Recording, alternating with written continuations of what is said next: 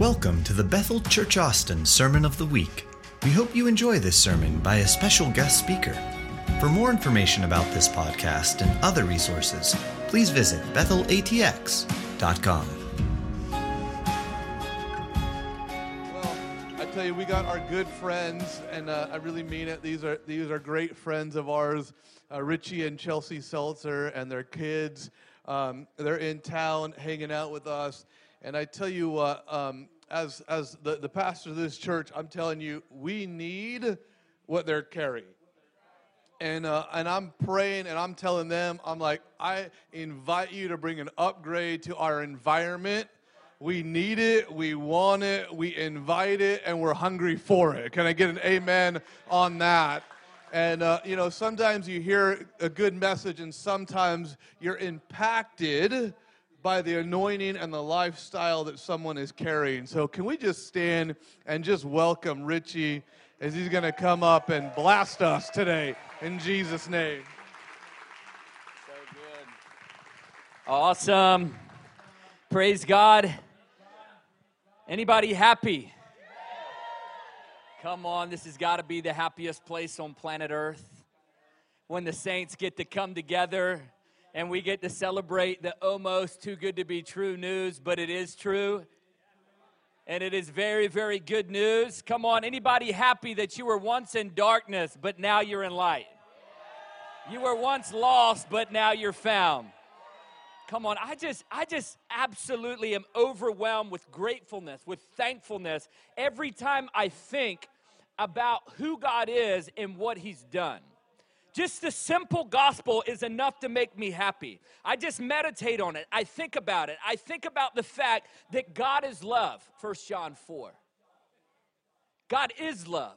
That God is a spirit, Colossians 1, and that He's invisible, but that His invisible attributes are clearly seen in the person of Jesus Christ. I think about the fact that God, even though He's all-powerful, chose to die on a cross.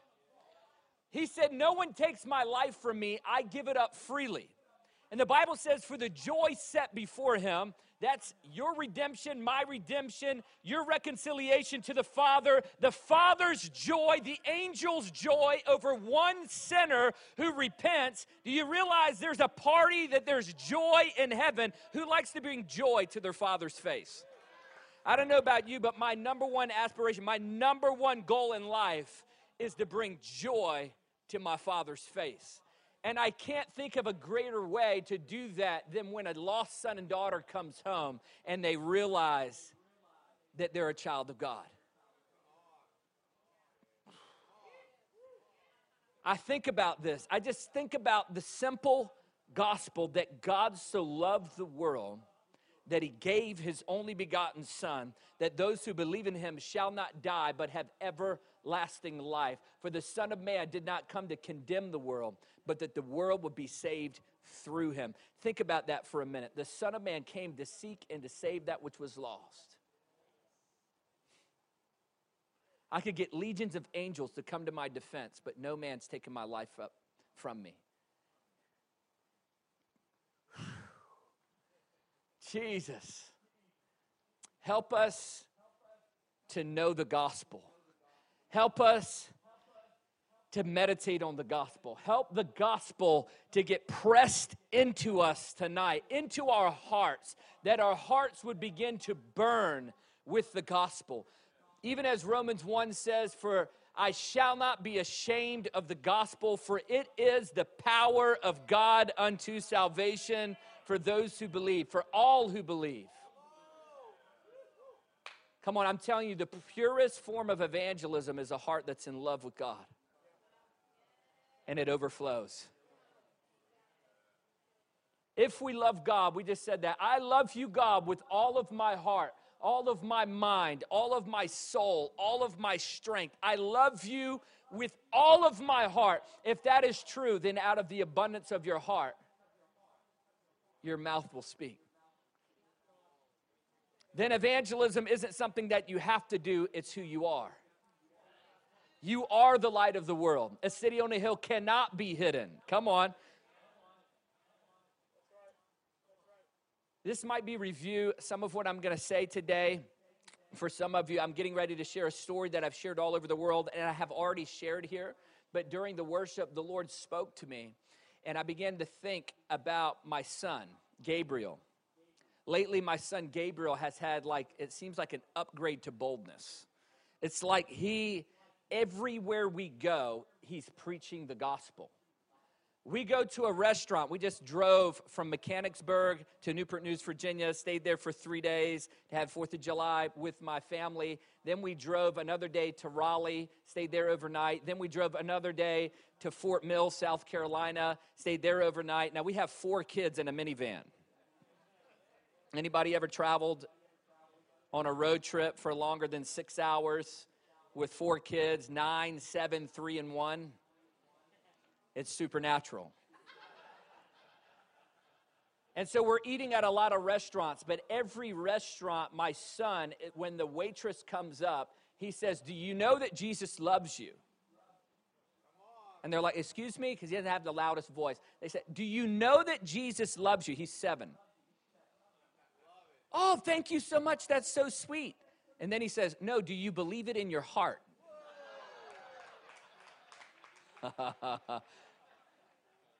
It's one thing to know it here. It's another thing to believe that Jesus loves you here. Come on, that you're a child of God. As many as received him, he's given the right to become a child of God. And he's been preaching the gospel. We were at a stadium. We drove to Charlotte, and that's right next to Fort Mills. And we drove to Charlotte because we have a dream to rent the stadium and do an event called Sealed 2020 there, a group of friends and I. And we're going to preach the gospel over 3 days, do a Billy Graham type stadium event there. And the Sealed 2020 comes from Song of Songs, came from a dream somebody had, and that's why we named it that, but set a seal on my heart. We don't just want to have a bunch of orphans pray a prayer. We want to have a kingdom full of sons and daughters that know and that are sealed in the love of God. Come on. And so we were just prayer walking around the stadium. I don't know if any of you had heard, but there was 20 stadium events that I knew of that were scheduled for 2020. And then we had COVID-19, and you're not allowed to gather with more than 25 people at one point, and it's kind of hard to do a stadium event. But there were 20 people who heard God, different ministers, say, "Rent the stadium. It's the year of harvest." And so I'm not giving up on what God said. It ain't over yet. 2020 ain't over yet. And let me tell you, I don't believe it's God's will that 2020 would be known as the year of COVID-19. Or the year of racial whatever. But it would be known as the year of harvest. And so we're praying around the stadium, and my son is preaching the gospel to everything that moves. I saw a guy that he wasn't ministering to yet, and I go to walk towards him, and my son literally, that's my wife, cuts me off, literally runs in front of me and cuts me off to tell the guy, "Do you know that Jesus Christ loves you?"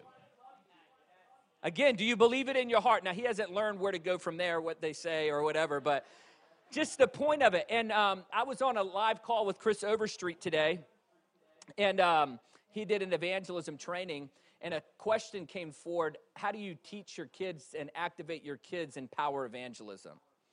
And this is what I began to think about on the front row tonight. We're talking to leaders, and I know I'm talking to a lot of people who are watching live right now, and this is for you as well. But this verse, "Imitate me as I imitate Christ," kept going through my heart. 1 Corinthians 11, verse 1, I believe. Imitate me as I imitate Christ. This was my answer to the question. Human beings learn the best, I believe, by observation.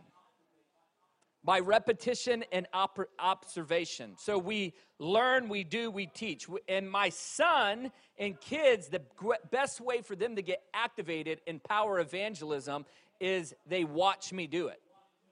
They watch you do it. And as leaders, we can't expect there to be a culture of evangelism in Bethel, Austin, if it doesn't start with you.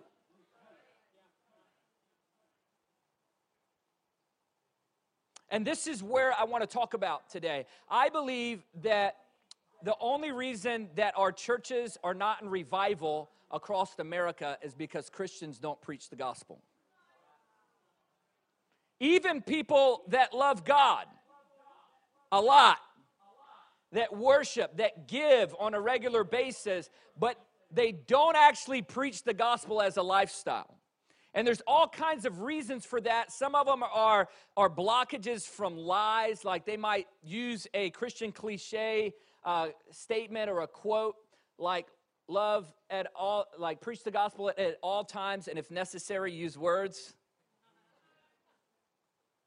Which is what St. Francis said, but not what Jesus said. And there's a context to it. Jesus just simply said, go into all the world and, come on, say it with me. Go into all the world and what? Preach. Preach. Which means proclaim with words. And Romans 10 says faith comes by hearing, and hearing by the word of God. But how can they hear unless somebody preaches? The apostles said, you tell us, when they were threatening them, don't talk about Jesus anymore. They said back to them, you tell us whether we should listen to God or not, but we can't help ourselves, come on, but to say what we've seen and what we've heard. Come on. The Apostle Paul says, woe is me if I don't preach the gospel. How can we say, follow me as I follow Christ? Come on. How many people believe that Jesus is seeking and saving that which was lost? The Spirit of the living God is upon you for what purpose? Come on, Bethel Austin. You know your Bible. The Spirit of the living God is upon you for what purpose? To preach the good news. This is what Jesus opening scripture. He opens it up. This is why the Spirit of God is upon me. Acts chapter 1:8. Stay in Jerusalem. Even though I told you this whole great commission, I want you to remain in Jerusalem until what? Until the promise of the Father comes. And when he comes, Acts chapter 1:8, and you shall receive power when the Holy Spirit comes upon you, and you shall be what? Witnesses. Come on. This is what we get to do. This is out of the abundance of our heart. This is how we are to be leaders in the body of Christ. We have to preach the gospel, testifying of who he is, what he's done for us. It doesn't take an evangelist to preach the gospel. It just takes a believer. I believed in my heart, therefore I speak. What's in your heart? Are we burning? Are we on fire? Do we have our first love fire? Jesus is talking to the church in Revelations, and they did everything well except that they lost their first love. And his invitation is, he said, behold, I stand at the door of your heart and I knock. We share that for the lost, but actually it's for the lukewarm church. It's for the church that's lost its fire. Behold, I stand at the door of your heart and I knock. And it was an invitation to be married. This was, in the day and age, the cultural, historic context is they would get a bunch of money, and the father and the bridegroom would go to the one that he wants to marry to ask for her hand in marriage, and they would knock on the door in the middle of the night, and if she opens the door, it's her saying, I will be your bride. And yet Jesus is saying to the lukewarm church, behold, I stand at the door of your heart, and I knock. And I feel like there's this invitation to go deeper in intimacy, not just to have Jesus as a boyfriend. To actually love God with all of our hearts, mind, soul, strength, everything within us. And the evidence is you can't help yourself. And you're contagious. Boldness is not a personality type. Boldness is a yes in your heart. In Acts, they said that because they saw their boldness, they knew they had been with Jesus. Boldness is the fruit of being with Jesus. So I'm going to share a few stories with you because I believe it's relevant for right now. I was in an airplane years ago on my way to Azusa Now. Anybody remember that? Azusa Now is a celebration of the Azusa Street revival. And there was a prophecy, I believe it was by Smith Wigglesworth, that in 100 years we would see another great harvest of souls, the end-time harvest of souls. And it was celebrating William J. Seymour. And God had been speaking to me about William J. Seymour, that his life was prophetic to America. That look to William J. Seymour and learn the lessons from William J. Seymour that you need to learn, because you won't be entrusted with revival until you learn those lessons. And the lesson that William J. Seymour had learned, as I studied his life, one of them was to be unoffendable, because he could have got offended at God because he lost his eye to polio, but he kept his heart right. Then he could have got offended at God because God sent him or led him to go to a church or a ministry school in Houston to learn about the baptism of the Holy Spirit with the evidence of tongues and prophecy from a man named William Parham, who it was said that was a registered member at one point in the KKK. And because of the Jim Crow laws, they wouldn't allow him, William J. Seymour, a black man, to come into the building to learn about the baptism of the Holy Spirit. So he could have got offended right there and left. These guys, no way that they're teaching what the truth. No way that they're believers. No way that God would use them. They're racist. But oftentimes, God will hide your greatest victory in the thing that would offend you the most. And so he keeps his heart pure. And see, I believe that one of the strategies of the enemy to get your love cold in this season is offense. Distraction.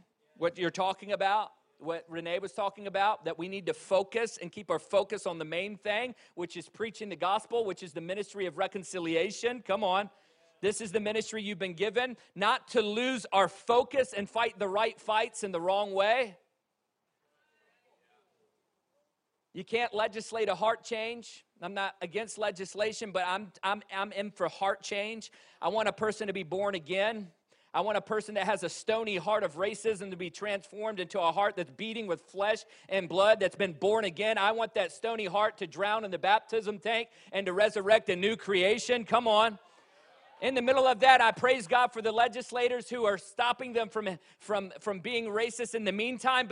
But really, that's not my assignment. My assignment is to preach the gospel. It's the Great Commission. Come on. And so he doesn't lose focus. He realizes that God will even use a donkey to speak. And he listens through the window. And he gets this revelation of the baptism of the Holy Spirit and speaking in tongues. He doesn't even get the experience right away. He could have got offended at God again. How come they're having this experience but not me? We have this microwave Christianity where if we don't get the experience right away, it must not be God. But there's such a hunger in humility. Humility produces a hunger that won't give up. You ask and you keep on asking and you keep knocking until it happens. You don't give up because you're hungry and you know it's the truth, even though it might not be your experience. And so he keeps pressing in. Who knows how long, but he travels to LA with an invitation, and then the invitation shuts down when he gets there, and now he's homeless. Could have got offended again. But his heart remains pure, and he gets invited into a home church to start a prayer meeting, which turns into the Azusa Street revival, and 1 billion people can draw their spiritual inheritance back to that revival. A black man in the color line was washed with the bloodline, and we know all that happened in that revival, and we're still eating of the fruit of that revival. Missions, countless missions all over the world because of that revival. And I believe that God is speaking through William Seymour to us even now. And so I'm flying in to celebrate that revival. And as I'm on the airplane, I hear the Lord say, stand up and read Matthew 5 out loud on the airplane. Now, Jesus said, if you love me, then you'll obey my commandments. You can't say you love God if you don't obey God. And the Great Commission is not the Great Suggestion.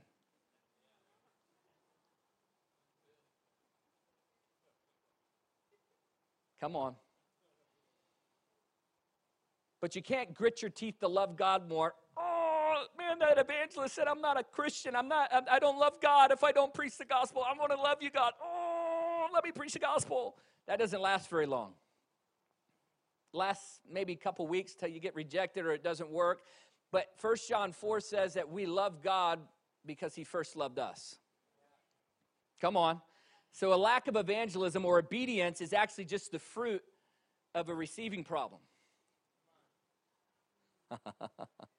So really we just have to repent or change the way that we think and come back to his throne of grace to receive a fresh encounter, to receive that love, to get filled up to where it's the overflow of our heart that is burning in love with God like new believers. Anybody ever seen a new believer? It's like everything they want to talk about is Jesus, Jesus, Jesus, Jesus, Jesus, Jesus, Jesus, Jesus. But we're supposed to go from glory to glory. Come on. It's not supposed to dial down, it's supposed to dial up.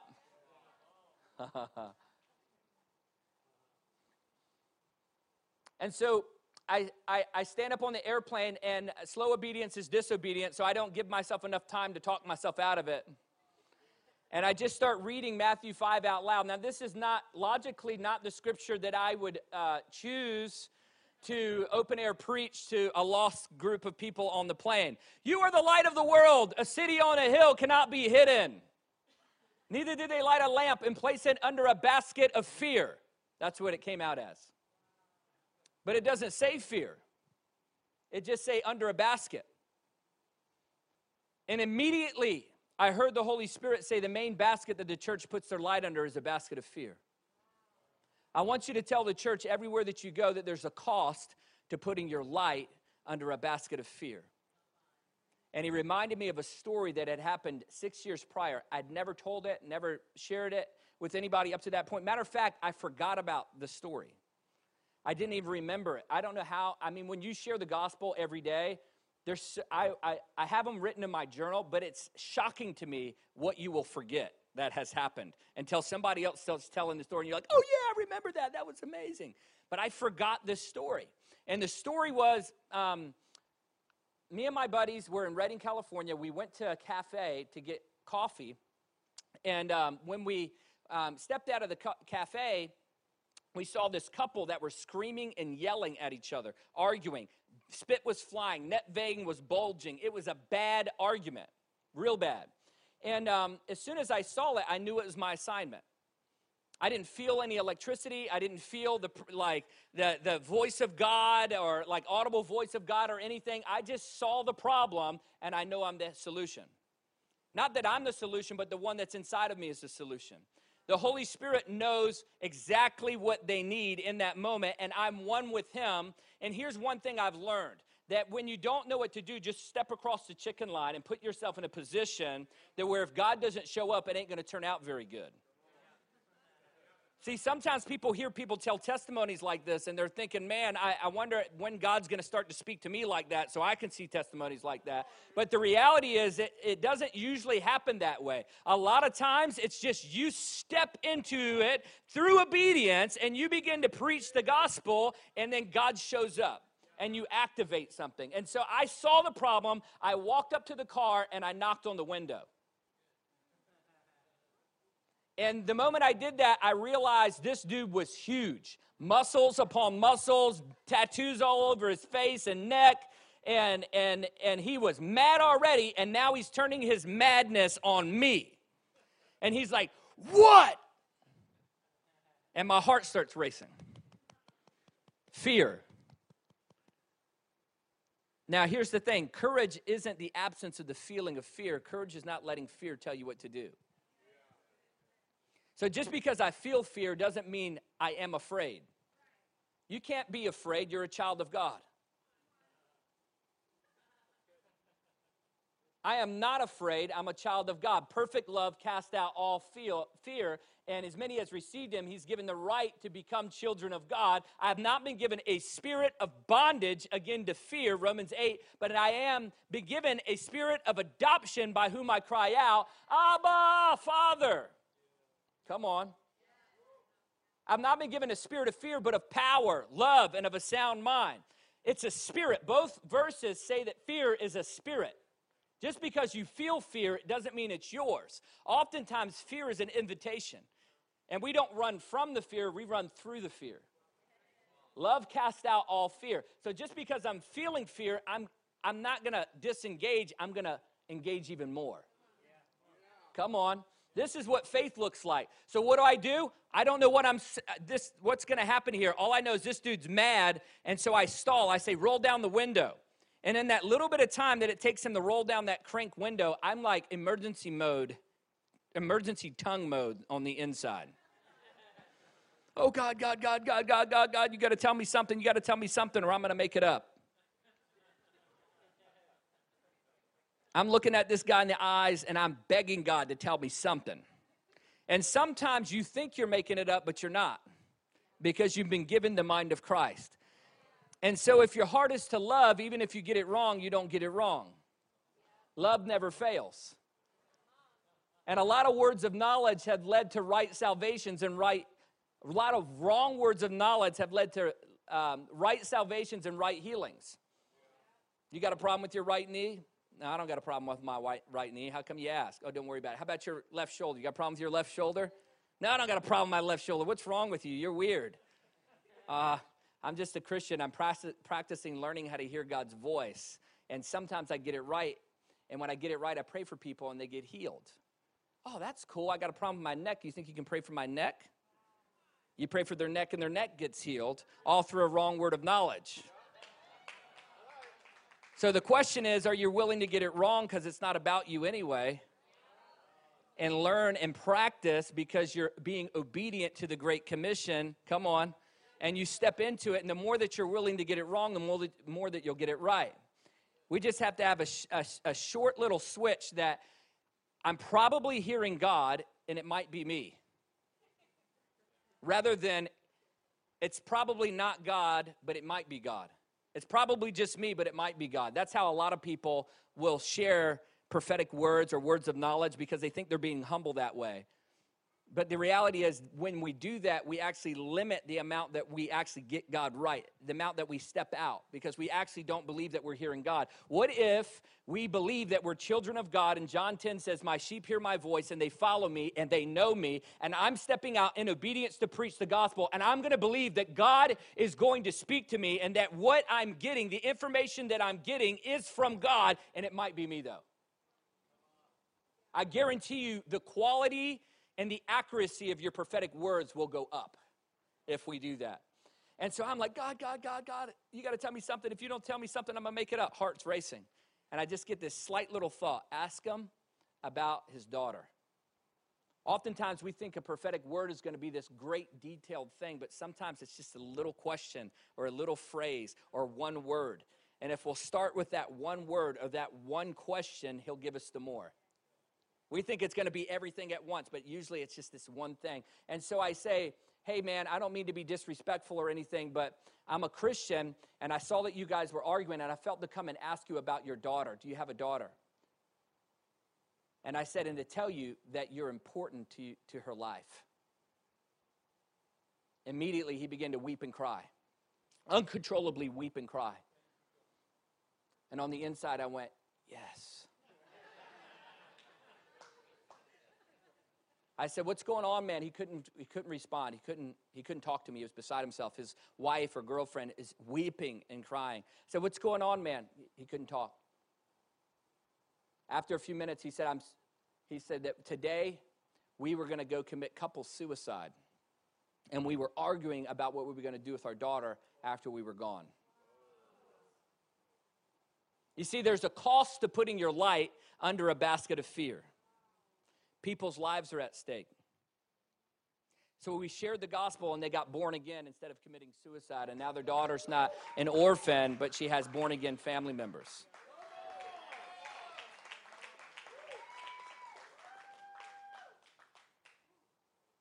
All because we were going to get liquid heaven in a cup, not on outreach. And we weren't going to bow down to fear. Now that story would be cool if it ended there, but it doesn't end there. Courage inspires courage. Now remember, the verse that I felt in my heart and why I'm telling you a story that a lot of you guys have probably already heard again. I know that I've shared that story before, but here's what I also know. I go a lot of places and I share a message and people have these crazy encounters, and then I'll go back to that place, and my heart and my desire is that 10 people catch it. I hope everybody catches it, but I just hope that 10 people catch it and that 10 people begin to share the gospel with one person a day. Even just imagine if 10 of us, we had an evangelism gathering today. Imagine if 10 people in this room were to share the gospel with one person a day for 90 days. 900 people would hear the gospel in 90 days. And if 10% of those people get saved, then 90 people get saved every 90 days. And if 5% of those people, and let's say 10% don't, but 5% become disciples and start coming to Bethel Austin, and they don't bring any friends or family, then Bethel Austin grows by 45 people every, 90 days. New believers, not transfer growth, not musical chairs because they like the Bethel worship more or they like the children's ministry more. It's literally new believers being rescued out of darkness, being snatched out of death and into life. Snatched out of addiction into life just because 10 people chose to preach the gospel to one person a day. What if 120 leaders could say, follow me as I follow Christ, and begin to obey, just simply obey Jesus, preach the gospel. And 120 people shared the gospel with one person a day for 100 days. That's 120,000 people hear the gospel in Austin in 120 days.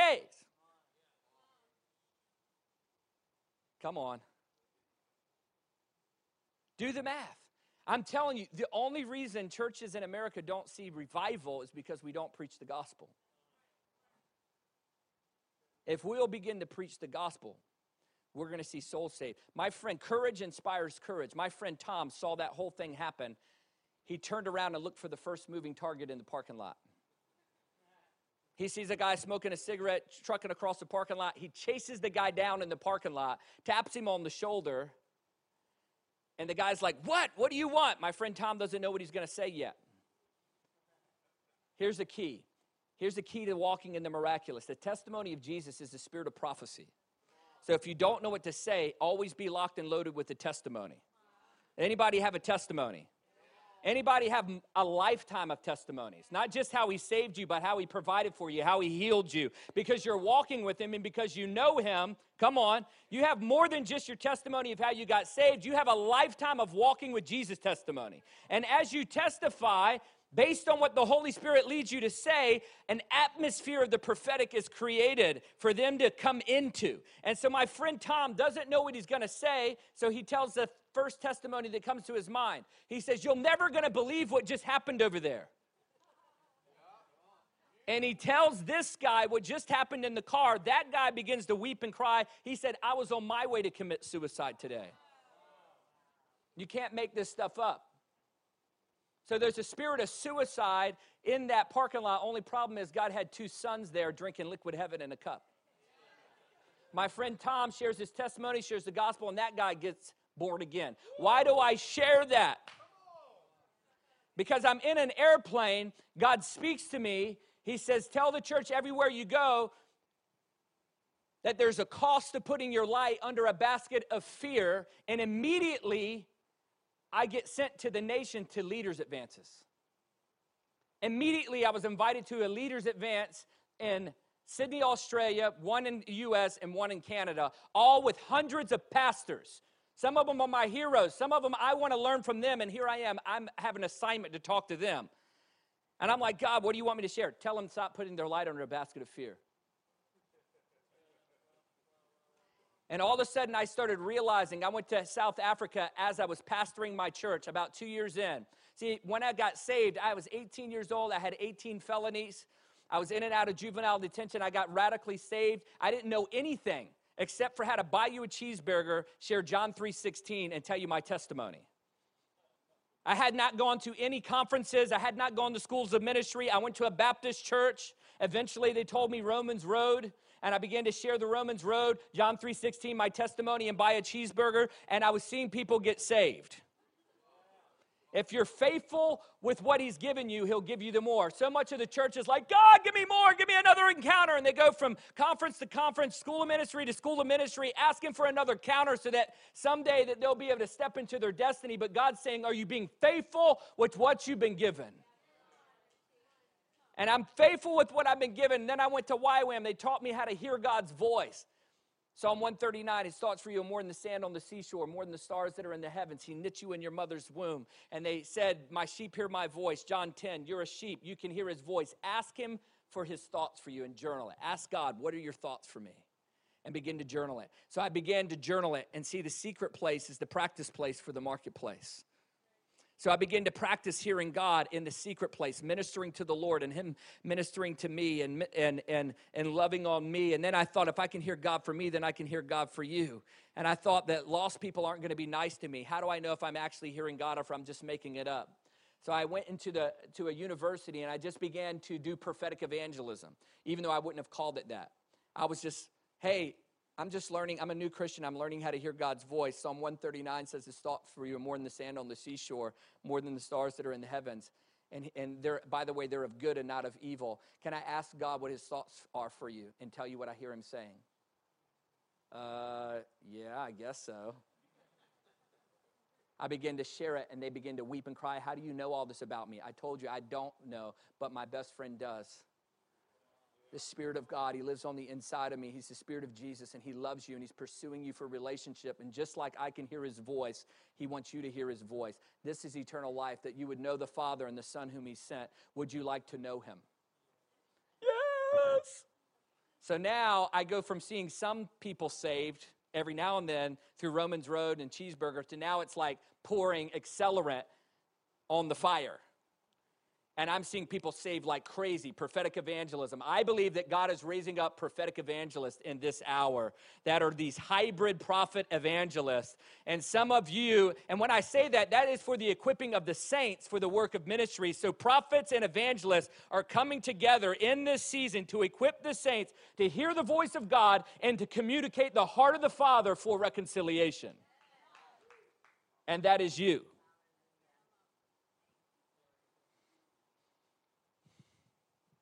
So I started doing that. And then I had an encounter with a guy named Sean Smith. Sean Smith prayed for me. I was outside of a psychic tent. The Lord said, you have a divine appointment today. I stand outside of this psychic tent, and because I'm waiting on the girl to come out. I'm thinking she's spiritually hungry, and I'm going to wait for her to come out. She can test what this psychic can do, and God, I'm putting you to the test. If you give me something good, it better be better than what that psychic can do. I'm telling you, I'm putting a demand on the anointing. I'm actually believing God is inside of me and loves her more than I do. All I got to do is put myself in a position. Come on.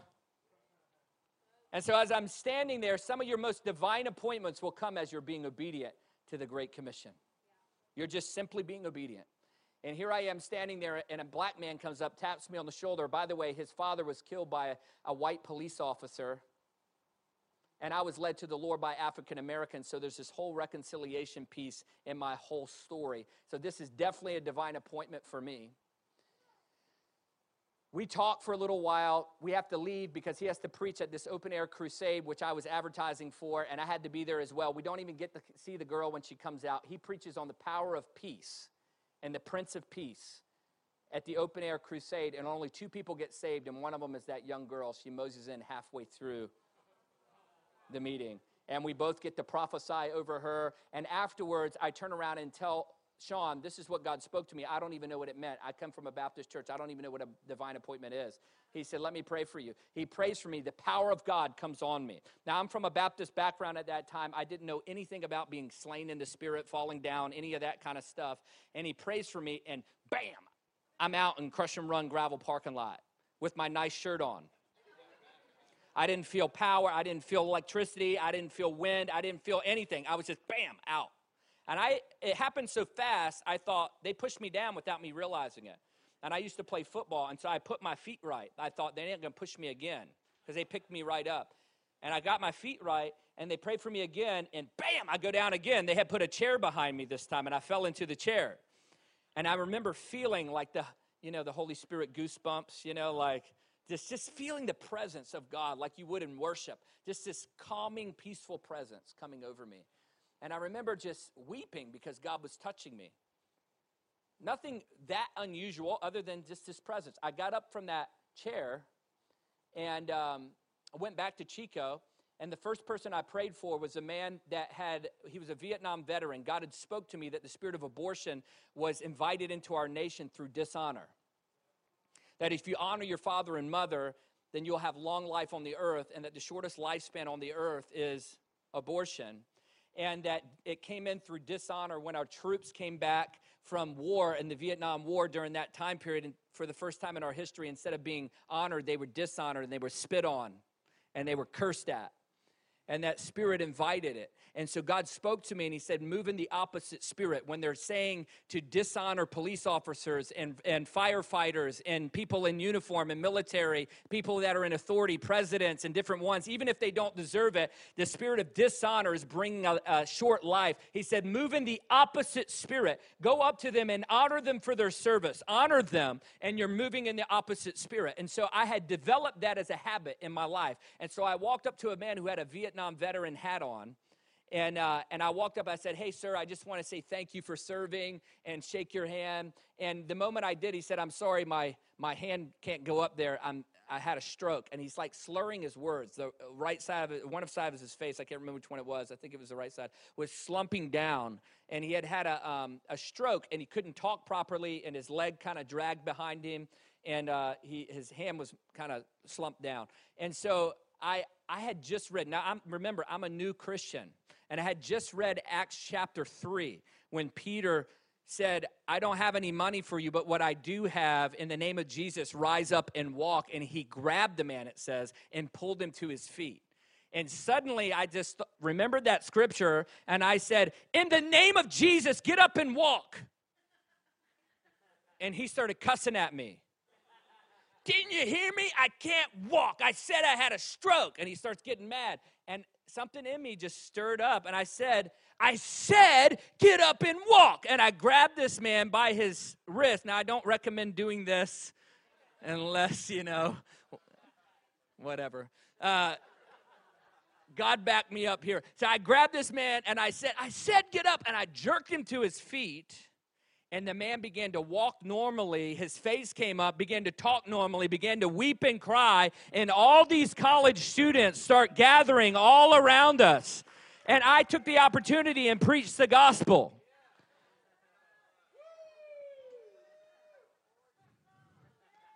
But it happened as I was being faithful to preach the gospel. I was being faithful to stand outside of a psychic tent because I just learned how to hear God's voice. And this girl is spiritually hungry, and I know the one who created her, knit her in her mother's womb, knows every desire and secret of her heart. All I have to do is believe that I'm a child of God and that I can hear his voice. I don't have to believe that I'm an evangelist. I just have to believe that I can hear his voice. I don't have to believe that I'm the best miracle worker. I just got to believe I know the one who is. He said, I'm going away, but if I go away, I'll send to you the helper. It's to your advantage that I go away. If I go away, I'll send to you the helper, the Holy Spirit. If we start taking advantage of our advantage, we'll see Jesus get his full reward. Bethel Austin, my prayer today isn't just that you have an encounter. I believe that you're going to have an encounter, and I don't know if I can get somebody to come up and help me minister right now because I know I only have 14 minutes. But I want to pray for you today. I believe that God's going to release an impartation on our hearts today as we come to this place of understanding and repentance even.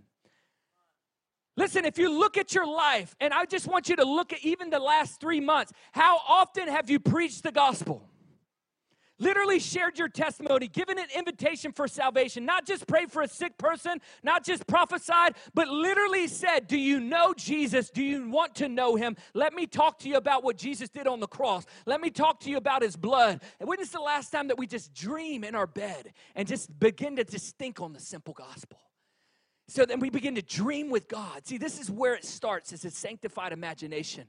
God, I don't want to just do this because I have to. I want to know your heart. You so loved the world, you sent your only son. You so loved the world. You so loved the world that you, by your own free will, took that cross. And while they're gambling at the foot of the cross, rolling dice for your clothes, you said, Father, forgive them, for they know not what they do. I want to know that kind of passion. I want to have that kind of passion. I want to weep in the night for this. Charles Finney said, far be it from me to pray for revival as though I want revival more than God if I'm not even willing to preach the gospel.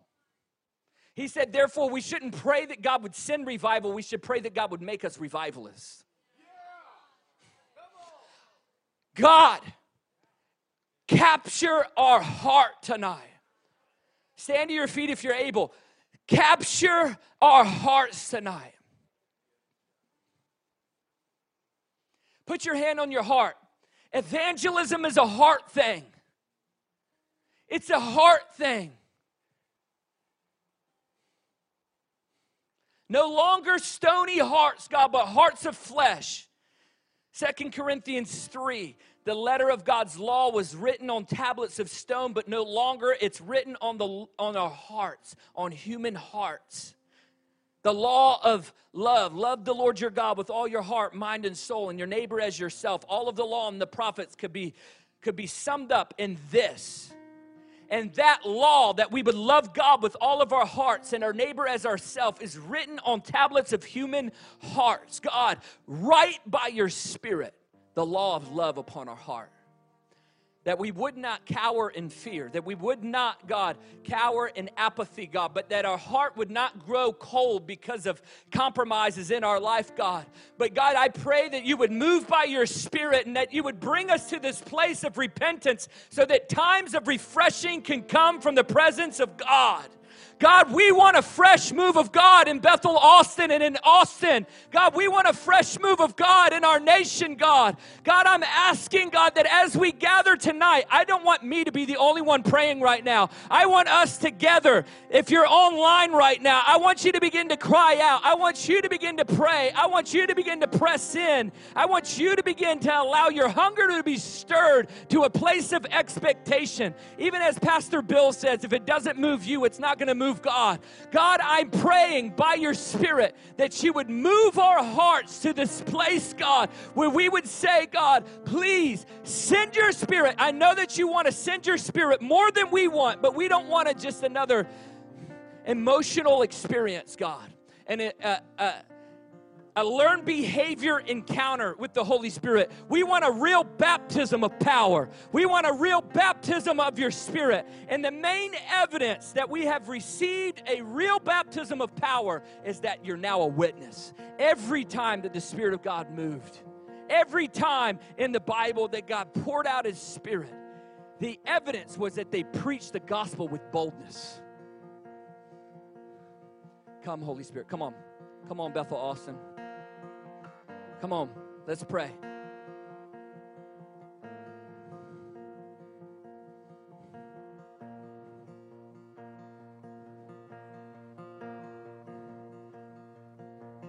Not just another good word, God.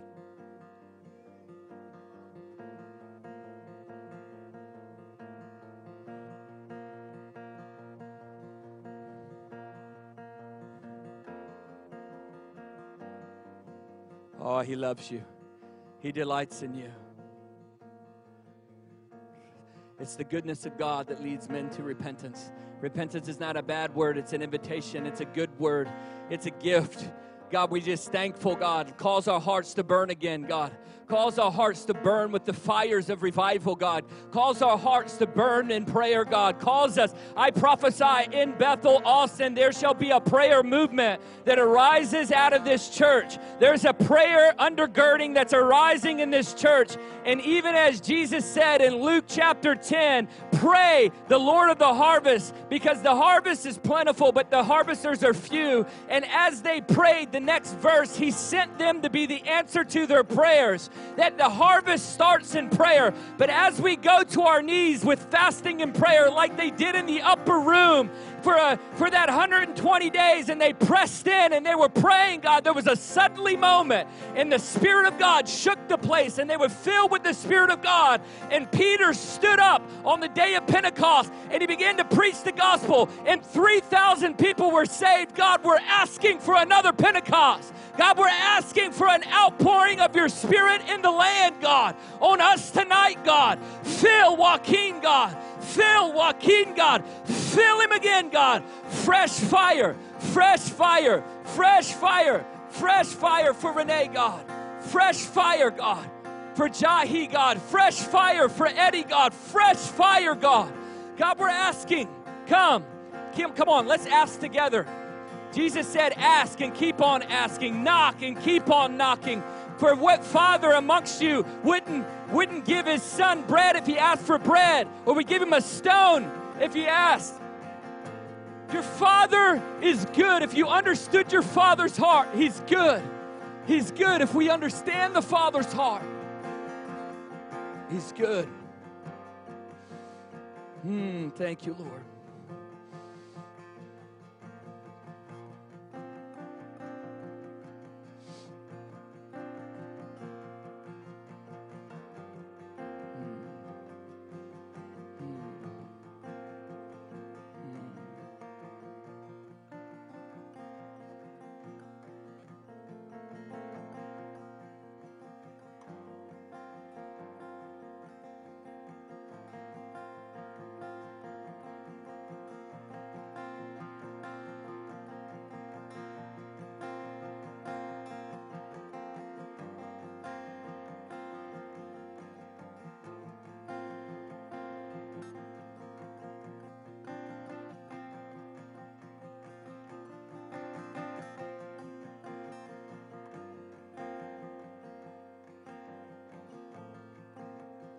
Some of you right now, you're just getting visions of your neighborhood,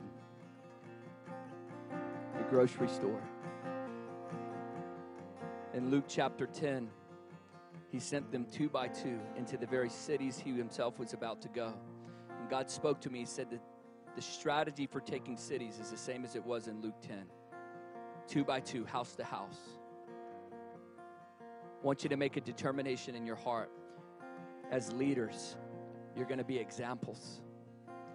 As you're watching live on the live feed right now, you're going to live your life worthy of the gospel.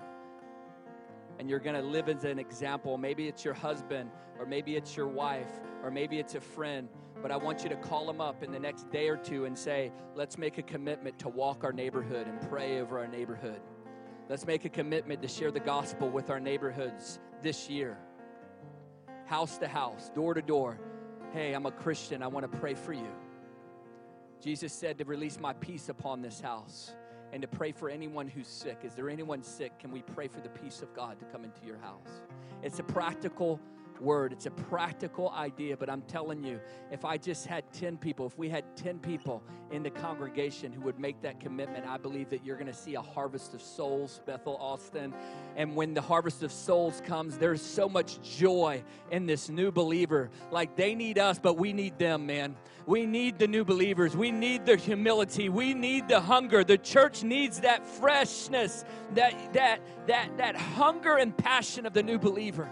This is where the revival comes. This is where we begin to see souls saved and people coming in that are sick. And so many of us have had our hearts healed, and we've gone through the inner healings and soul healings, and we've had our physical bodies healed. But as we press in, as we go into the prisons, as we look for the harvest field, as we say, okay, house to house, door to door, neighborhoods, prisons, juvenile detentions, God, here am I, as Isaiah said, here am I, God, send me. That fiery coal is going to touch your lips for the purpose of preaching the gospel, just like in Acts 2, their tongues were set on fire.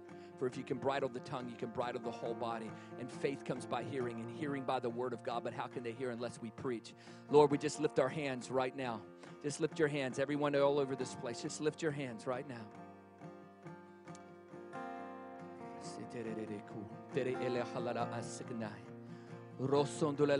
Let a fresh wind, let a fresh wind, let a refreshing wind, a fresh fire fall upon your people, God. Fill us with your fire, God. Look upon our hearts, God. You're not a lip reader, you're a heart reader. You're looking at our hearts right now. Fill us with your fire, God. Fill us with the anointing of God. Fill us with Jesus the evangelist, God. God, impart your heart, God, more than just a message. Impart your heart to the congregation, to the people tonight, God. Impart your boldness, God. God, I pray right now that there would be, right now, some of you are seeing an invitation to greater intimacy with the Lord, that your heart would begin to burn again before God like it was at first. Some of you, if you were honest, you have all your testimonies are old. But the Lord's saying right now, it's not a shame thing. It's a come up here thing. It's a come closer thing. It's a come here. Come close to me. Come close to me. I love you more, as much as I've ever loved you. There's an invitation to revival. There's an invitation. First, revive us, God. Revive us, God. Revive your church, God. Revive your bride, God. Pour out your Spirit on us. In Jesus' name.